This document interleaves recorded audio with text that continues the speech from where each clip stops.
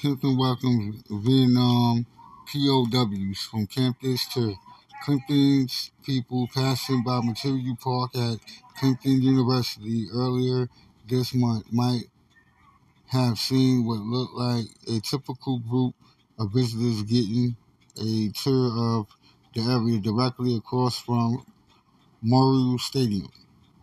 A collection of men, most flanked by their wives or other family members, followed as the tour guide walked them through the layered symbolism of the park, which was designated to honor Clemson's alumni.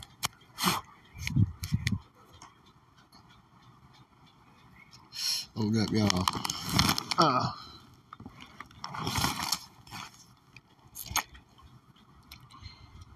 This was far from a typical tour group, however, because all of the men were former prisoners of war in Vietnam. The POW group at Clemson's included some of the most experienced and highly decorated veterans alive today. It's rare to serve alongside someone who has received an award for in combat, such as the Silver Star or the Bronze Star. The university said in a news release, but Vietnam POWs wore more medals on their uniforms than buttons. A few of the honored guests in the group included Elmo Baker, who spent 2,030 days in captivity and earned 4 silver stars for disguising flying crosses and 3 bronze stars. Tom Manish, who spent 2,373 days in captivity and earned 3 silver stars, a disguised flying cross, and 3 bronze stars. Al Agnew, who spent 91 days in captivity and was the last American POW released by the North Vietnamese. Bob Shoemaker, who spent 8 years and 1 day in captivity and coined the term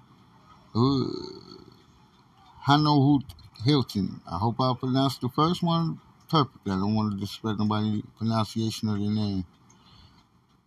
Okay. Referring to the notorious prisoner camp in North Vietnam.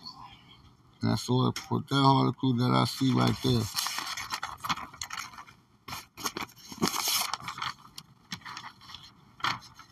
So I want y'all guys to have a good 4th of July. I can't really mess with the fireworks right now because it's raining.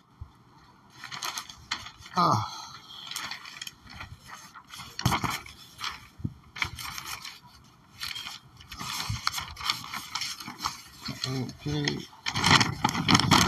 Next on the side.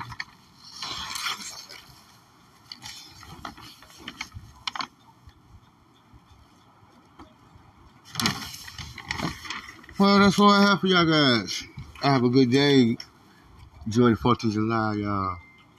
And many more in the name of God, our Holy Father, in heaven. Thy kingdom come.